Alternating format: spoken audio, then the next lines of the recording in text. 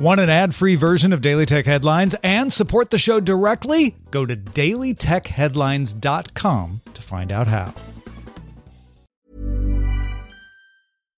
One size fits all seems like a good idea for clothes until you try them on. Same goes for healthcare. That's why United Healthcare offers flexible, budget-friendly coverage for medical, vision, dental, and more. Learn more at uh1.com. My business used to be weighed down by the complexities of in-person payments. Then, Stripe Tap to Pay on iPhone came along and changed everything. With Stripe, I streamlined my payment process effortlessly. No more juggling different methods. Just a simple tap on my iPhone and transactions are complete. What's truly remarkable is how Stripe caters to all my customers' preferences. Whether they're using cards, Apple Pay, or other digital wallets, Stripe ensures a smooth checkout experience every time. Setting up Stripe was a breeze, taking just minutes to get up and running. From local markets to global retailers, Stripe helped me expand my reach and grow my business with ease. To learn how Tap to Pay on iPhone and Stripe can help grow your revenue and reach, visit stripe.com/tapiphone. These are the Daily Tech Headlines for Wednesday, December 6th, 2023. I'm Tom Merritt. Google launched its new large language model called Gemini. It comes in 3 levels of capability. Gemini Ultra is the first model to outperform humans on MMLU, the Massive Multitask Language Understanding Test.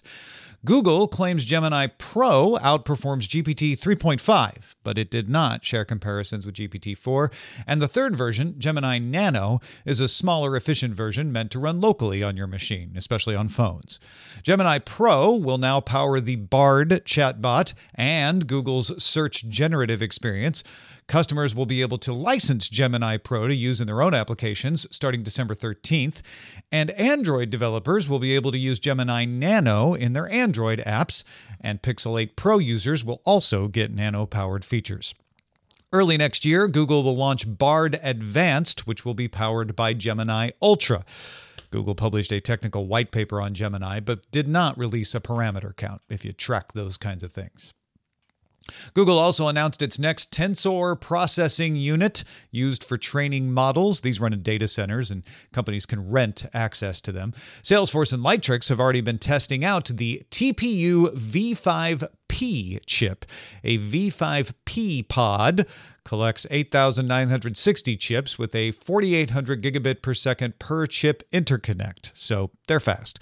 Google claims you'll get 459 teraflops of 16-bit floating point performance. If that's important to you, it can train models faster and more cost-effectively than the V4 chips, and faster than the V5E chip.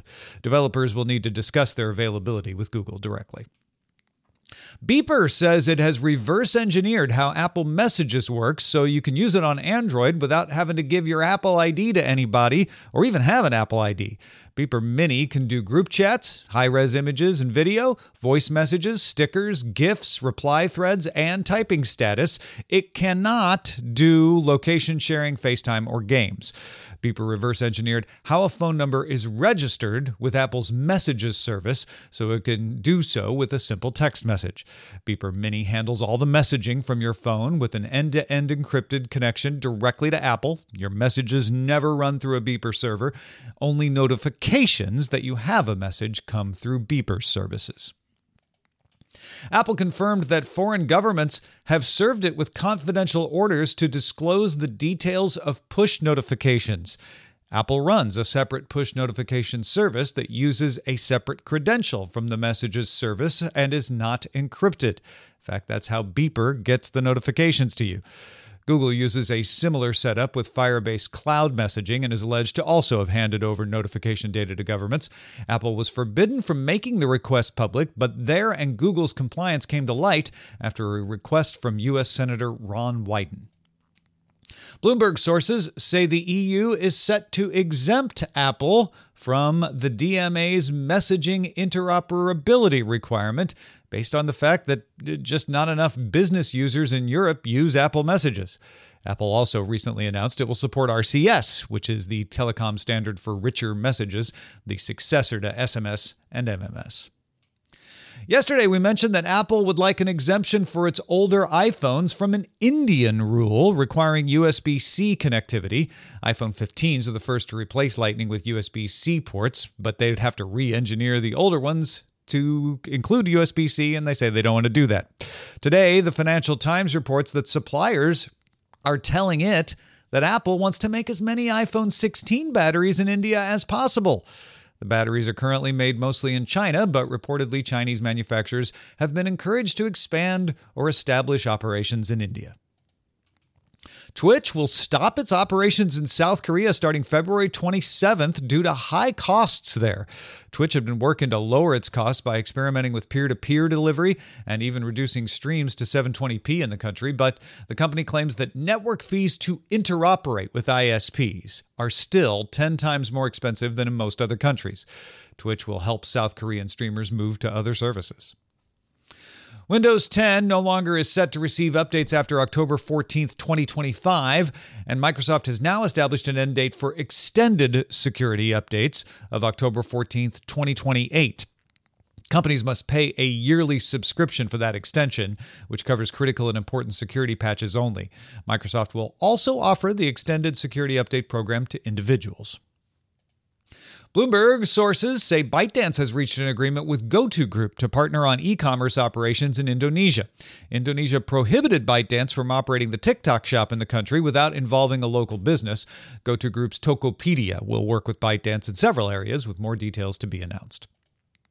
And finally, Microsoft Copilot will support GPT-4 Turbo for text generation, an updated DALL-E 3 model for image generation, and a new code interpreter and improved Bing search functions.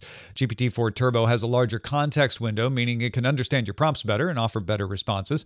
The Microsoft Edge browser is going to get the ability to use Copilot to compose text in a website's input fields and summarize YouTube videos. And the new code interpreter can run its suggested code in a sandbox for you and has overall more accurate and higher quality responses.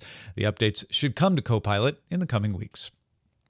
For more discussion of the tech news of the day, subscribe to dailytechnewsshow.com. You can find show notes and links to all the headlines there as well. Thanks for listening. We'll talk to you next time.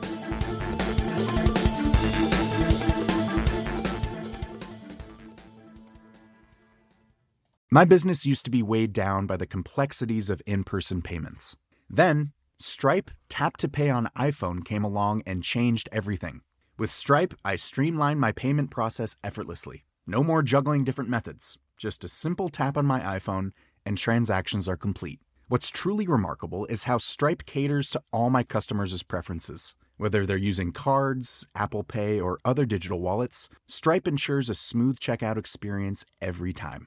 Setting up Stripe was a breeze, taking just minutes to get up and running. From local markets to global retailers, Stripe helped me expand my reach and grow my business with ease. To learn how Tap to Pay on iPhone and Stripe can help grow your revenue and reach, visit stripe.com/tapiphone.